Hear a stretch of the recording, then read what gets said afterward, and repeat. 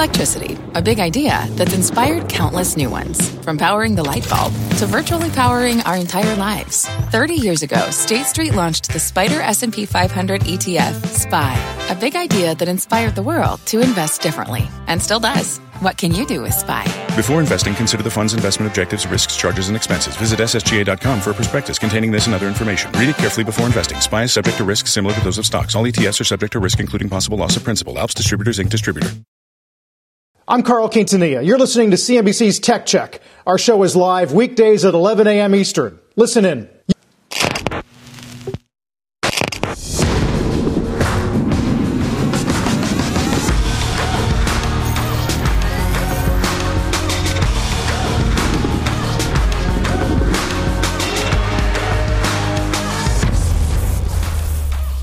Good Wednesday morning. Welcome to Tech Check. I'm Carl Quintanilla with John Fort and Deirdre Bosa. Coming up this hour, we're going to decipher the tech sell-off, the slices of tech that are performing and the ones that are not, how to position yourself for a bounce coming up next. Then Masasan breaks some records. We'll look at the return of SoftBank and the Golden Goose this hour. Later on, Coinbase, #1 on the App Store, and making another controversial corporate change. We'll discuss, John. Yeah, and the NASDAQ swinging negative again so far this morning after a whipsaw day yesterday that saw it end in the green after a steep drop early. We're going to look at how to take advantage of the volatility in tech this hour. The two names to keep an eye on early, Fubo TV and Unity. Fubo, easily the biggest earnings mover of the morning as we see a big pop there, and it's even off the highs that it saw, up 13% right now. And swinging against the software stock narrative is Unity. Both CEOs will join us this hour.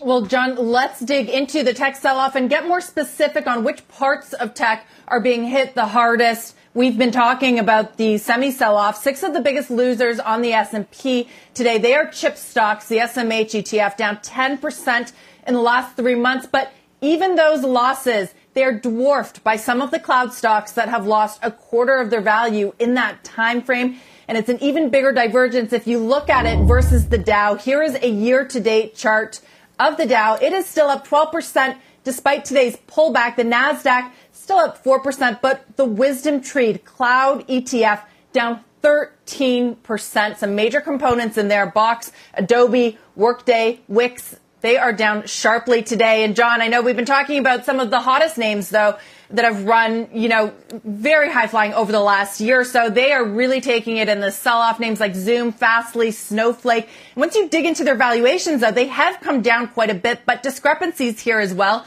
Snowflake's EV to sales ratio still sitting just under 100, while Fastly has come down to about 17. So it does sort of reinforce the fact that there could be some opportunities in the sell-off. Yeah, I think investors have to slice these groups of stocks all kinds of different ways. I mean, we talk about cloud overall, and you've got like Adobe and Workday in there, but those are two very different stocks. I mean, Adobe is, 12% off of its 52-week high. I think Workday is closer to 17, 20% off. And so I think you have to look at who's leading in their particular area, Carl, not just all these cloud names together. Cloud is one of those things like tech. I mean, once it's been around for a while, it ceases to have meaning on its own. You got to look at strategically what these companies are able to pull off. Yeah, it's true. We do tend to get lazy, D, over time, using a word to describe an entire basket when it's actually full of different silos. And by the way, we should mention, too, the macro backdrop of all of this, the idea that the enterprise is going to be spending more on cloud. That notion has not changed at all. It's about valuation and the degree to which other competing types of assets are going to alter the equation for who wants to invest.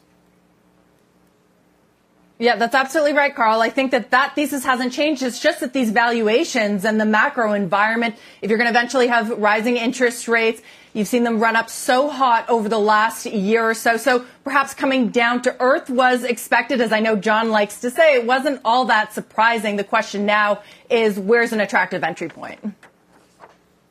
Guys, let's bring in Bessemer's Byron Deeter this morning. Software investor, has talked to us in the past about his Mount SaaS basket of software and cloud stocks. Manages, of course, the Emerging Cloud Index, ticker EM Cloud, which is up big in the last 2 years, off 25% in the last couple of months. Byron, welcome. It's great to have you.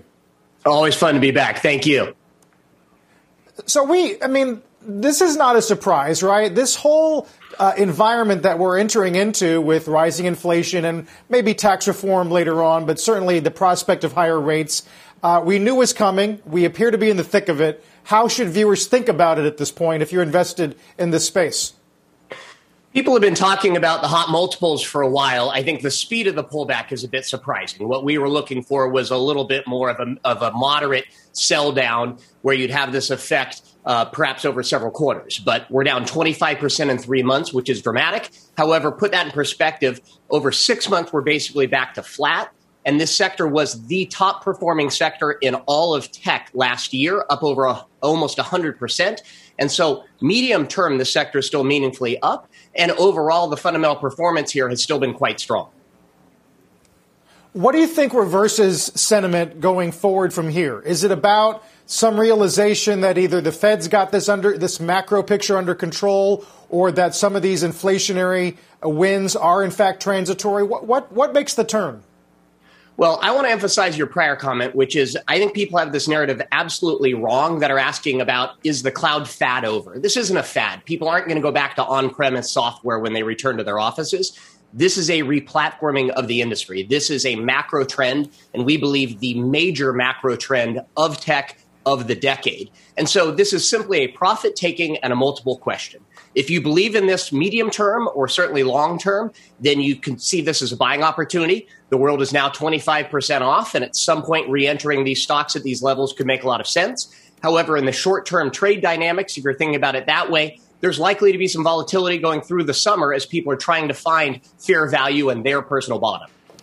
Byron, one of the things I like about your Mount SaaS grouping, Microsoft, Twilio, Shopify, Amazon, Adobe, Salesforce, is that you're not just looking at some kind of arbitrary group because they all do the same thing. And it seems to me, in this kind of market, when you're looking at tech that has the potential to go higher, you got to look at who's got a platform. You got to look at maybe who's got the heft to do the right kind of M&A. And by heft, I mean not just money, but also reputation. And also, who's got the power to reshape this landscape by moving into adjacent markets, right? I mean, that's going to make a difference in who can really grow from here. We believe fully. This Mount SaaS bucket is the future of this group. When you look at FANG, the mobile and internet trends are at a mature point. There's still some upside, but we think it's modest in comparison. Whereas the baton has been handed over to the cloud basket, these are the premier names in that space. They're growing at extremely high rates still, despite being at scale, and they're throwing off free cash flow. And so you can debate plus or minus what the clearing multiple is, but I don't think you can debate that they are going to be the flag bearers for tech ahead. And if you believe in the trend, you should hold these names.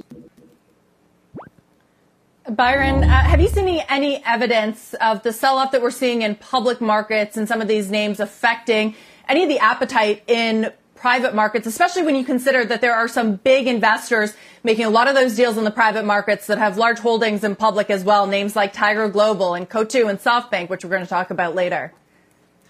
We haven't yet. The multiples in the private side tend to lag. We expect it'll play out over the coming months. But demand is extremely high, and that's reflected in the IPO markets, whether you look at UiPath of a few weeks ago, which was another blockbuster cloud IPO and Decacorn status, or within the Bessemer Venture Partners portfolio, Procore, which is on the virtual road this week for their IPO. The demand is high.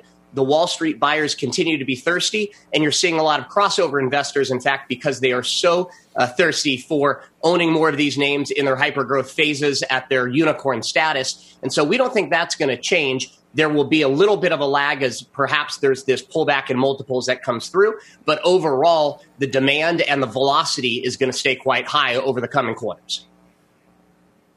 What would have to happen for that to have an impact, the sell-off in public markets and these cloud names? Would it have to last longer? I mean, late last year, we saw a lot of these really hot software names go public. We haven't seen as much of them lately. Is that partly have to do with market volatility?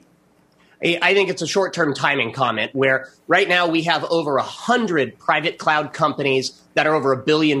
Literally, when we publish our Cloud 100 list this September, for the first time ever, every single name on that list will be over $1 billion in market cap. We've never seen that in the history of cloud or in software. This is the highest quality basket of late-stage private companies in the entire history of our industry. That group will start rolling through the public markets. We've seen a lot of them waiting for their Q4 financials, which is why you naturally have a Q2 run-up of IPOs. A little bit of this chop will impact pricing, but I don't see any slowdown in overall demand for the sector. And I think these IPOs will roll through. And I absolutely believe that the public investors that are so thirsty to hold these names that they're crossing over into private markets in very unusual ways will be eager buyers in public IPOs, in direct listings, and potentially even some SPACs, which we haven't seen yet on the cloud side, but certainly could before year end there. Finally, Byron, one thing we continue to bring up, at least on this show, is the intersection between the demand for the cloud and the degree to which there's going to be savings in the billions of dollars on real estate as office space is reimagined, and giants like Google say clearly that a fifth of their workers are not coming back to the same office. I wonder what kind of clues you're going to be looking for that will be a tailwind for demand. Yeah, it's just one more signal. The distributed workforce is here to stay. I certainly think that the majority of workers are going to be back in some physical office, but collaboration tools, productivity tools, and remote access is now a permanent fixture of our work world. And so it goes back to underscore one of your opening comments that I highlighted, which was that this is the trend that's here to stay. It's better software, it's a better user experience, and it's uniquely collaborative that feeds into this. And so we think that that may be a further accelerant that holds, but overall, we're going to see the shift ripple through all sectors of software, and fundamentally, cloud computing will replace on-prem over the next decade. Well, buckle up, everybody. Byron Deeter, thank you. So good to be here. Bye-bye. And now a big hour of Tech Check. It's just getting started.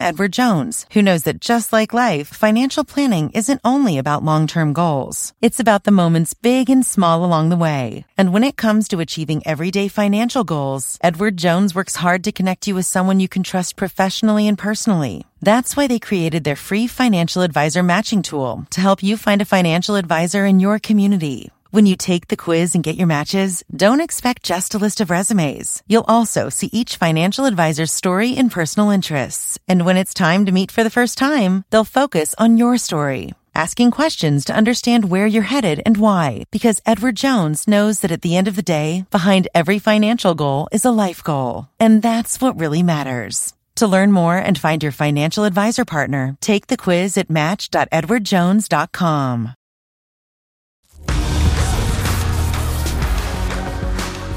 Kids get a gut check on Electronic Arts. Initially got a boost this morning off a beat on the top and the bottom line, and they do guide above on full-year revenue, but trading lower by about 1.25% despite the updated annual forecast and the pandemic-related momentum. The former CEO of EA is going to join us in just a moment. Well, 2020 speculative tech darlings are all roughly 30% off their 52-week highs. So is it time for the bottom fishers? Bob Pisani, I don't know, you tell us. We talked about how far they've come down. Is it enough?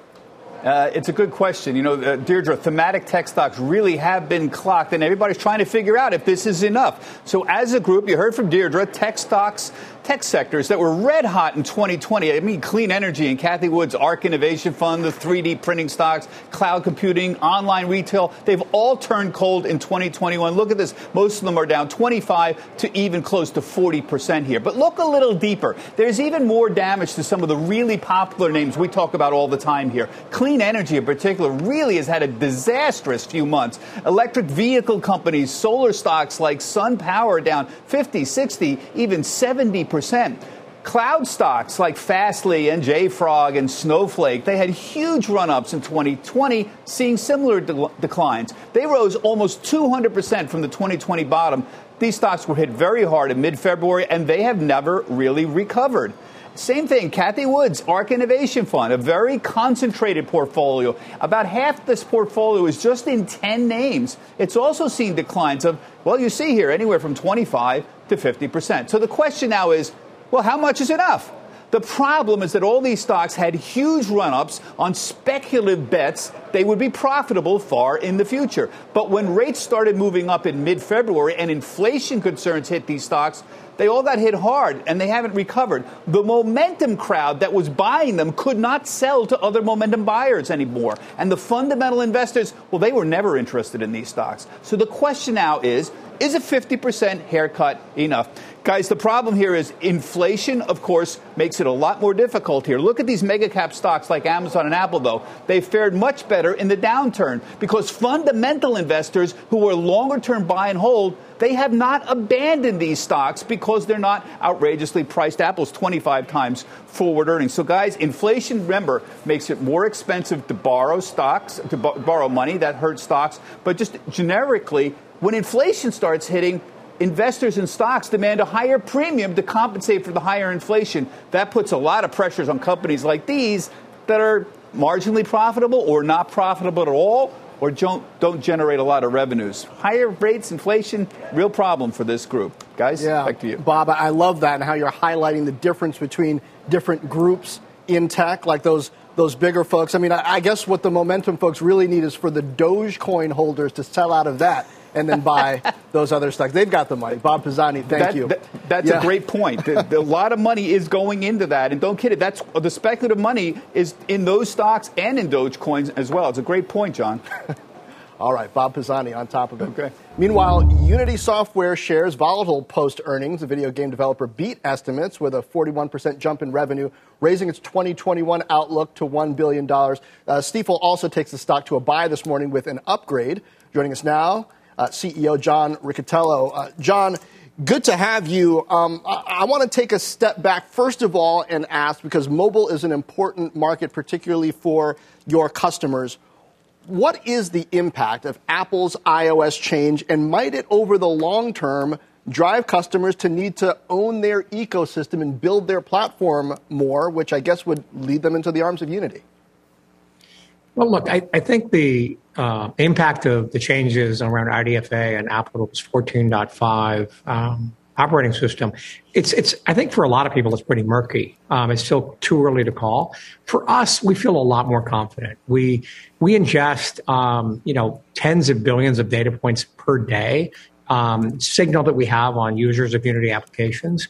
And the benefit of that is we also glean data on north of 1 billion events just in iOS 14.5 now. So we've got really good visibility on it. And based on that visibility, we felt comfortable, not only with a strong beat in Q1, but raising our guidance by $50 million for the year. So I think we're in a really good spot. And I know that's what you'd expect me to say, but I'm confident in us. I think others will be fine too, but I think some folks are going to be jarred by this. It might be their only data source is what they glean from iOS 14 or iOS IDFA. And if they're really dependent on that and they're suddenly blind on that side, it's going to be more challenging for them. Does that, and I guess that's what I was getting at, does that provide opportunities for platform creators and growers like Unity? You're talking about how you have all of your data yourself, you're getting signal, you feel confident. We've got, AppLovin reported earnings also, lots of these newer players that are working on building a gaming ecosystem and tools. To what degree does that become, you think, more strategically important as some of the more traditional data sources might not be there? Right. I think you've got that thesis 100% right. Remember now with Unity, 71% of mobile games are built in Unity. That's an enormous presence. AppLovin a different strategy. They own a lot of hyper-casual games, and so they're monetizing games where they own them and they can get signal on them. It's a different kind of business, but I'm sure they're fine. I I think we've got a fundamental competitive advantage that we bring to the table for our customers. Our customers use our monetization platform, our hosting platform, our tools to create content, and that really gives them a big advantage in mobile, which is why 71% of the time they choose Unity over building their own back-end technologies or content creation technologies, or use one of our competitors. John, I spoke to Zynga's CEO last week, who made an ad tech acquisition to bring more of that advertising data in-house. Do you think that we're going to see more M&A here? Do you need to do something? Are you looking at deals, or do you have enough data in your existing model? Well, I mean, I'm not sure there's all that much M&A to do in this exact space. There's a couple of players. Most have diversified. Using AppLovin as an example, they've diversified into publishing. They look more like Zynga than they do like a monetization platform today. So I'm not sure that we're going to see a whole lot of roll-up consolidation. Zynga is very ad-centric in some, significant portion of the revenues, and I think they're trying to enhance their net take on that. Frank's a smart guy, runs a business there.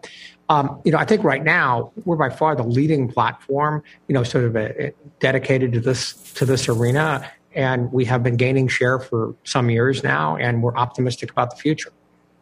John, I got a controversial question for you because I think you might be the best person, one of the best on the planet, to answer it with your history at EA. Is the App Store mobile business model, that construct, fundamentally unfair? I mean, the 30% take, or are businesses like Unity that are providing ways to monetize that are creative and different and separated from that, making that whole argument that we see playing out right now in Apple versus Epic obsolete? Well, look, first off, let me just say I know this is hard to reconcile, but we're actually really friendly with Epic and Tim and the team there, and we're friendly with Apple. They're an important business partner to us. The second thing I think is step back for a moment from the perspective of the app stores. That 30% take rate across the range, pretty much every app store is at about a 30% take rate, from the console companies to PC distribution stores and the app stores. And I think it's interesting to note that game companies retain somewhere between 70 and 80% of consumer revenue. So they've got really good business models in the game industry. Film industry, music, they don't retain anywhere close to that. So the ecosystem to get today for the game industry is better than virtually any other form of media. And I get why people want to make it better. Now, remember that the two principal mobile app stores reach billions of consumers. That is a phenomenon new to this decade that's never, I guess the last decade, it's never imagined before. I remember when we thought selling 1 million units of a game was huge, and now we can reach billions of users. On the Unity platform, we reach 3 billion users a month. These reach numbers are just staggering, and I think there's a lot of platform benefit in that. Is it worth 30% or 25 or 35? I think that's a little bit of what the market, set the price, and we'll see where it ends up. Yeah. Well said. I can read between the lines there. We'll see if the court ends up doing it instead of the market. John Riccitiello from Unity, thank you. Thank you. Still to come this morning, stocks that the street loves that investors don't. We'll look at the tech names still on the table for buyers. Meanwhile, it's the chip stocks providing the most pain for the NASDAQ 100 today, making up 5 of the top 10 losers. 4% losses adding to declines on the week, which come in close to 10% in the case of AMAT and Lam Research. Tech Check is back in 3 minutes.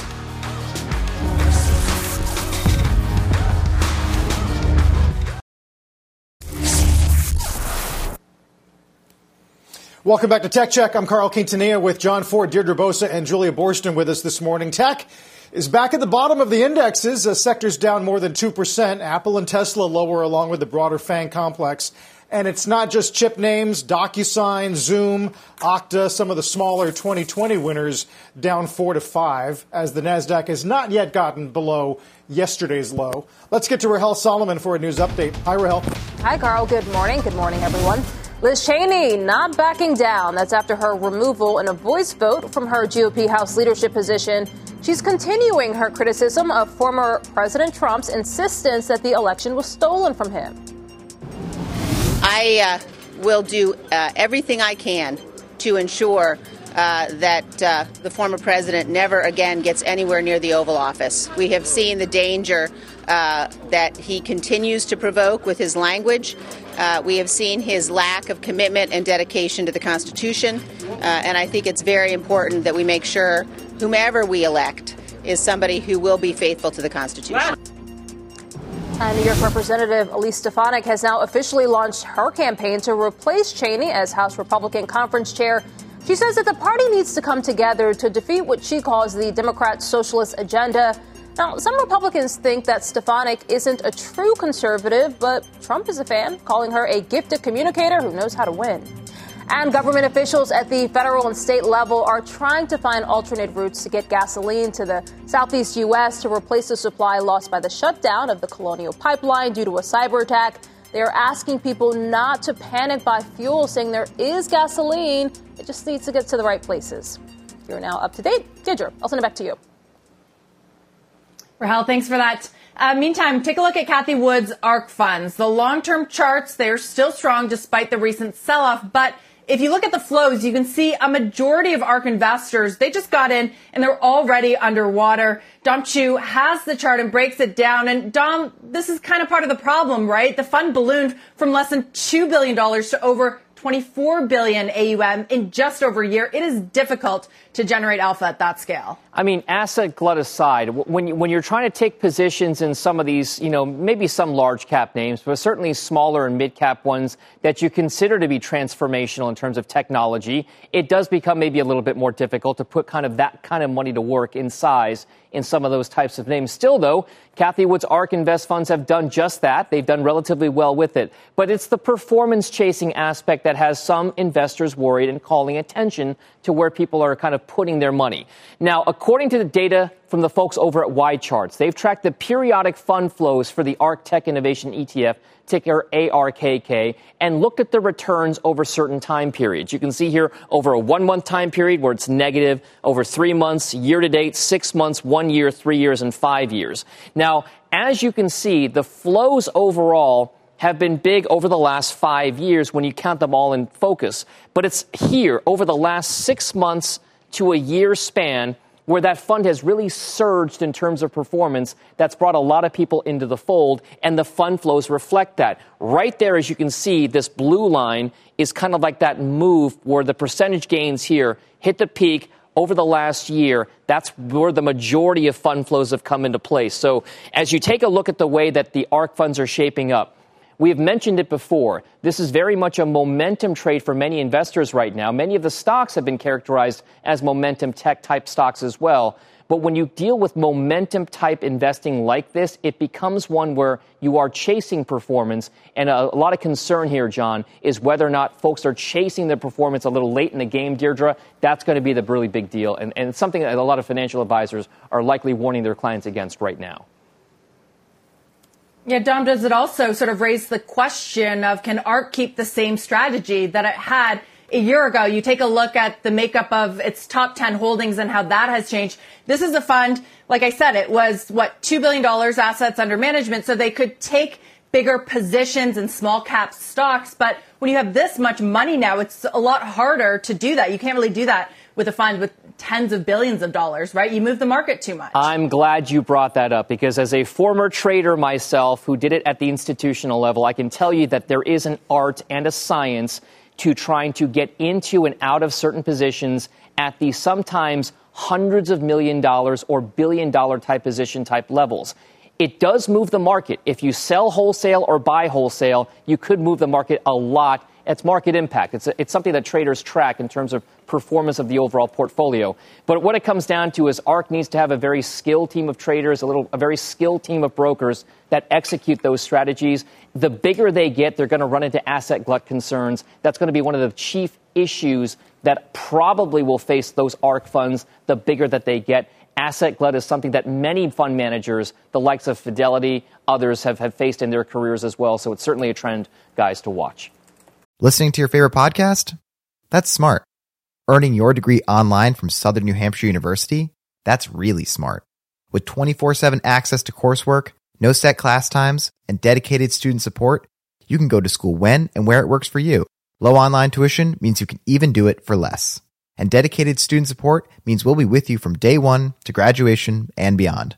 Join a community of learners just like you. Go to snhu.edu today to start your free application. Brought to you by Eaton Vance, the symbol of advanced investing. What's inside your ETF? With Parametric Equity Premium Income ETF, you know. Inside you'll find institutional quality expertise from a specialized team with deep derivatives experience. Get to know what's inside PAPI, the symbol of alternative income, at eatonvance.com/CNBC. Before investing, prospective investors should carefully consider the investment objectives, risks, charges, and expenses. The current prospectus contains this and other information and is available at eatonvance.com. Read the prospectus carefully before investing. Not FDIC insured. Offered no bank guarantee. May lose value. Not insured by any federal government agency. Not a deposit. Investments involve risk. Principal loss is possible. Distributed by Foreside Fund Services, LLC.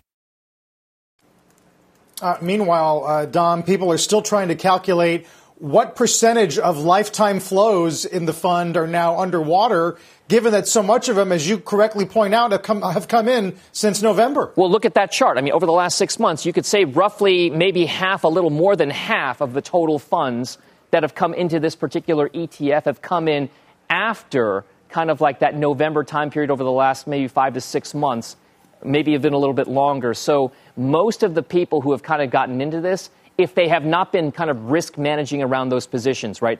Some people just buy one chunk. They maybe put X $1,000 in at one time and that's it. Other people take a more periodic approach to this. They might have been legging in over time, X $100 or $1,000 every month or 2 weeks or whatever it is.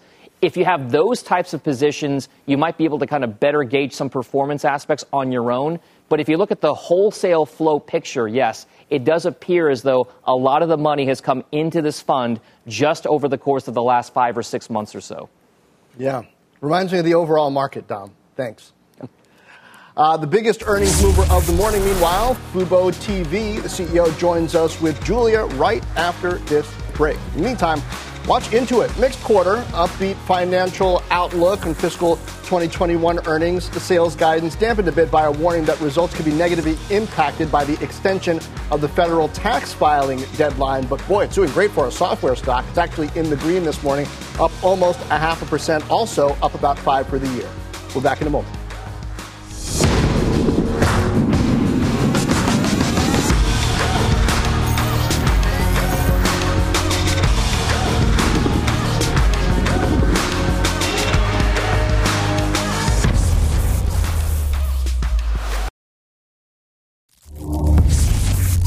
Shares of Fubo TV seeing a big pop this morning post-earnings. It's well off the highs, but still up 11%. Julia Boorstin has the CEO in a first on CNBC interview. Julia. Thank you, John. I'm joined now by David Gandler, the CEO of Fubo TV, on the heels of those better-than-expected results, as well as that guidance that you raised. David, thanks for joining us this morning. Thanks for having me, Julia. So, David, looking at the trends of the quarter, higher advertising revenue, better than expected subscriber growth, more user engagement. As economies start to open up, my question is, how much do you think these growth trends are really sustainable as people have more options of things to do and more reasons to leave their couch? Yeah, it's a great question. And, last year we started to feel the impacts of COVID around March 15th. So based on the data that we have coming in from March 15th to about April 15th, the numbers look quite strong. And if you recall, pre-COVID, people watched a lot of television. Nielsen put up numbers of roughly 300 hours per household watching traditional cable television. So we finished the quarter with an amazing 129 hours of viewership, and we don't think that's going to be impacted in the second quarter. But in terms of people shifting over from pay TV bundles, you said you really benefited a lot from cord cutting. How much of that was a potentially, one-time bump or an unusual bump due to the pandemic rather than a growth trend that's going to be consistent going forward? Yeah, well, it's actually quite the opposite. We've seen a significant increase in viewership and subscriber numbers and advertising revenue since the start of the pandemic into Q4 and now in Q1. And we don't see that, decreasing anytime soon. In fact, we've raised guidance, as you know, to 520 to 530 million for the year, which is a pretty aggressive number. And we're, again, very comfortable with the data coming in, and we're excited about the opportunity. We're also getting into the wagering space, so lots for us to look forward to, and a lot for our customers to gain value from. Yes, tell us more about this wagering space. You've made a number of investments in gambling and gaming on the platform. How do you see gaming being integrated into the Fubo TV service? Yeah, so look, I think what you're seeing from us is that we are looking to create a new category of interactive television, and wagering is sort of that first component of it. We did acquire a company earlier this year. We have a fully functioning sports book. We are now going through the regulatory process, but we're taking a very differentiated approach. Our goal is to reduce the cost of entry into wagering, which we think we can do that given our video product. And we're also looking to create very attractive economics. As you know, people come to Fubo for the sports and they stay for the entertainment. So based on the data that we're collecting, it looks like a good portion of our users would love to play, bet real money on our platform. In fact, we over-index for people looking to bet on Fubo on its platform versus just the number of people that are betting and watching Fubo TV today. Yeah, interesting. We recently had Jimmy Pitaro, the CEO of ESPN, talking about the potential in gaming for that company as well. As you look at these other players in the streaming sports space, ESPN Plus, DAZN, we even heard from Paramount Plus how important live sports are for that product. How do you see the competitive landscape and how you're going to be competing not just for sports rights, but also for subscribers? Yeah, so as you know, we continue to gain market share of the virtual MVPD space. In 2019, we had roughly about a 3% market share of virtual MVPD. And, today we're roughly around, I would say, north of 5%. So we continue to take share. Our growth rate is over 100% versus the virtual MVPD market, which is growing at about 25% per year. And I think we're very uniquely positioned. I mean, we have a sports service and we're getting regulated. We have 3 licenses. And I think the real key differentiator is our ability to merge the data from our video platform with a betting platform. Those two combined would allow us to create bespoke markets, leverage our data to really create unique and discrete types of betting opportunities for customers based on the content that they watch, the teams that they like. And to be able to sort of, leverage what people are watching on screen to update what's on your app, on your betting app, such as bet slips, I think that's going to be a game-changing opportunity, one where we are clearly ahead of the pack. Now, looking at the competitive landscape, though, separate from the betting opportunity, do you think you're going to be needing to make major investments in more sports rights as you go up against the likes of ESPN Plus and some of these other players? Yeah, good question, Julia. Well, as you noted, we are a cable TV replacement service. We like to say, Fubo is come for the sports, stay for the entertainment. So we have over 50,000 sporting events. We continue to expand the number of regional sports networks on the platform.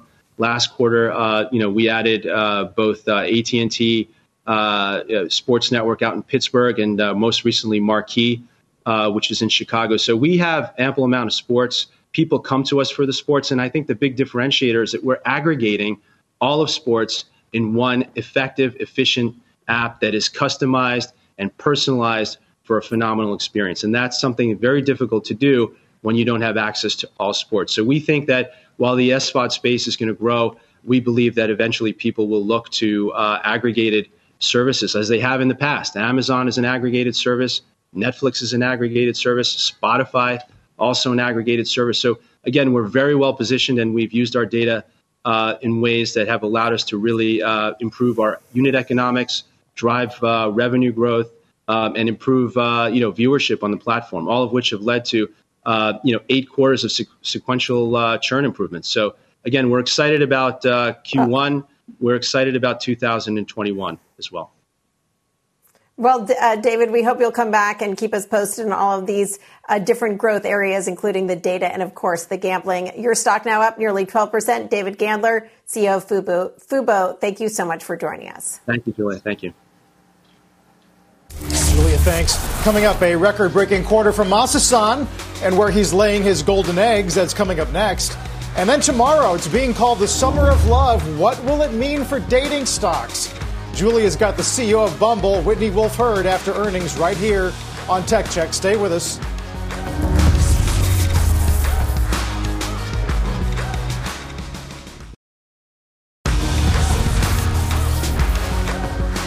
Time for a gut check on NortonLifeLock. Strong earnings from the company yesterday, up 7%.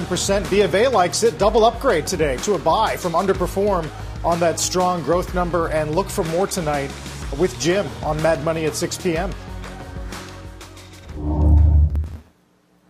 Well, Carl, the Masasan winning streak, it continues for now, smashing record profits, raking in almost $46 billion, the biggest for a Japanese company. His latest golden goose egg, as he calls them, that would be Korean e-commerce company Coupang, that turned SoftBank's $2.7 billion investment into a $24 billion stake after it went public. But, guys, he is keeping the lessons of 2019 close, referring to his regrets during that earnings presentation overnight. He referred to failed investments like WeWork and Greensill and Katerra, OneWeb. Now, SoftBank has also moved into the public market space over the last year, and that has proved tricky too. $5.6 billion in total derivative losses at its SB North Star unit since last September. So, guys, you got to wonder where it stands in the current market volatility, but it is remarkable how, about 5 years ago, SoftBank was known primarily as a telecom company. Now it is this sprawling investment conglomerate. And, John, it is still early days. I listed some of those wins, but there's also some very large companies and potential returns in the pipeline like ByteDance and Didi that are expected to go public in the next little bit. Dee, this is one of those stories that I'm tucking away to humble myself, because I was one of the people months ago, Carl, who was talking about the failure of the SoftBank thesis, focusing on WeWork and some of the other things that were suffering as the market turned down. But he pulled it out, right? And the thesis actually holds. So, as we look at ARK now, I think that should cause us to be a little careful about how we judge the performance of some of these, innovation stocks, at least in the near term. Yeah, they might be highly valued, but there might be something there. Yeah, I like it. I like the humble pie, John. The other thing, guys, is the discussion of Bitcoin. Dee, we're in this environment where you're either totally on board with crypto or you're a firm bear. And in Masasan's case, they're still talking about it, right? They really haven't figured out which way to go, but he does say you can't reject it outright. It was the number one thing that I wanted to hear from him last night. I think a lot of folks were waiting for Masa to take a stance on cryptocurrencies, and he didn't. He said he's still thinking about it, and that was kind of surprising for an investor that takes big bets, that talks all the time about a 300-year vision, the importance of artificial intelligence, next-generation technologies. John, I guess we're going to have to wait a little bit longer for him to make up his mind there. Indeed we will. And now Coinbase just did something it hasn't since 2017. We will tell you what next. And meantime, Amazon's streak of court wins continues, this time a court rejecting the EU's contention the company had received unfairly favorable tax treatment. Second straight loss for Marguerite Vestager on that front after Apple. More on that online at CNBC.com. Tech Check's back in 2 minutes.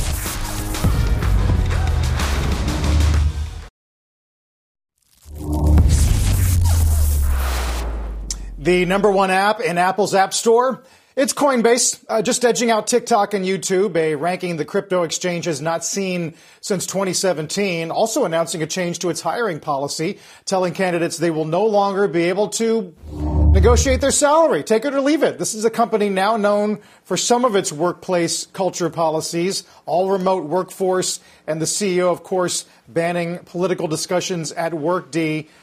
Fascinating how we're beginning to get a real view into some of these workplaces and how they differ from employer to employer.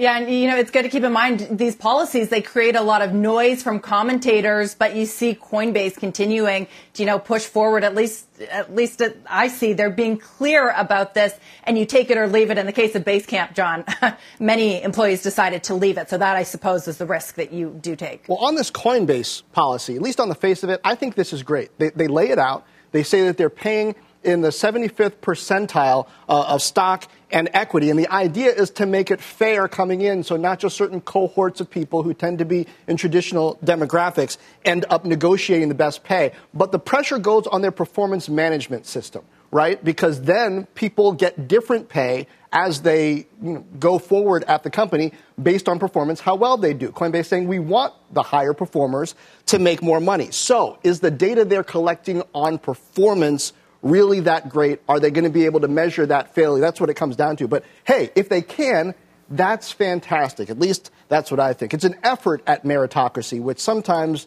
doesn't turn out the way companies want it to. Yeah, I think good intentions sometimes can be easier said than done, but at least it's clear. Meanwhile, guys, Bird takes flight. The company going public via SPAC. The CEO is up next. Plus, we are keeping our eye on the regulation beat, as always. Big tech critic Lina Khan takes one step closer to joining the Biden administration.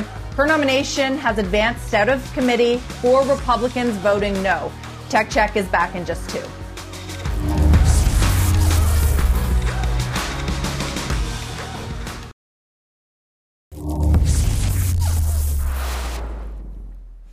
One more thing before we go. Bird, the e-scooter company, going public in a SPAC deal, valuing it at $2.3 billion. I caught up with founder and CEO Travis VanderZanden about the latest wave of SPAC and why he chose this method. We've really entered SPAC 3.0 now, which is you're going to see real companies with real business models and real revenue starting to SPAC. And I think the PIPE investors are demanding that. And so we're excited to be part of this new wave of SPAC 3.0. Be sure to check out that full interview online. Carl and John, we will see about SPAC 3.0. The projections made in this investor deck, they were ambitious, from millions in losses to millions in profits over the next few years. We will see, but we've seen with other SPACs that those projections can quite easily be pulled back and disappoint investors that thought they were buying into one thing only to learn another. Yeah, we know how torrid the first couple months of the year were in terms of issuance and volume. Quieted down in a hurry on those SEC guidelines, and we'll see if there's an Act 2 in the first half of 2021. We'll get Bumble and Sonos tonight. Let's get to the judge, who's back in the half. You've been listening to CNBC's Tech Check. You can always catch us live weekdays at 11 a.m. Everybody in your crew identifies as either Big Mac Burger, McNuggets, or McCrispy Sandwich. But you're the Filet-O-Fish Sandwich all day. That crispy fish, that savory tartar sauce, that melty cheese, that pillowy bun. Yeah, you get it.